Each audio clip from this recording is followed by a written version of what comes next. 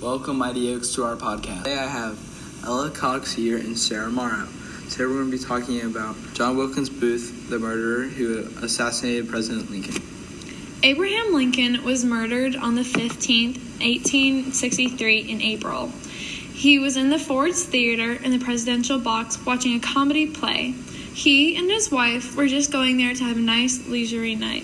He was wearing a black tux, and while she was wearing a big ball gown that was red and gold. The people who were involved were President Lincoln, John Wilkes Booth, Mary, who was President Lincoln's wife, Charles Yao Lee, who was a doctor there, Andrew Jackson, Robert Todd Lincoln, who was President Lincoln's brother, Lewis Payne, John Surratt, Arnold Analecton, David Harold, George Atzerodt, and Ned Spangler. John Wilkes Booth was born on May 10, 1838, in Bel Air, Maryland. He was the youngest of 10 siblings, and his parents were Junius Booth and Mary Ann Holmes.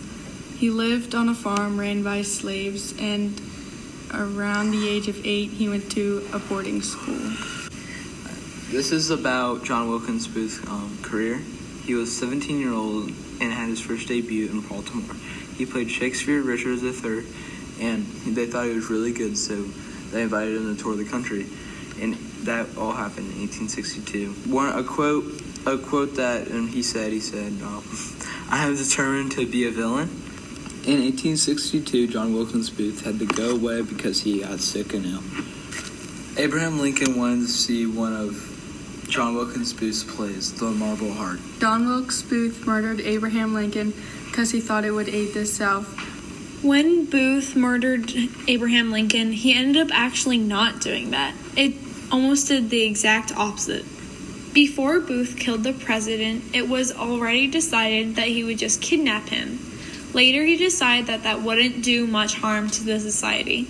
When he decided that he was going to kill him, one of his friends left. When Abraham Lincoln got shot, a doctor brought him to a place across the street to keep him till the morning, then he died.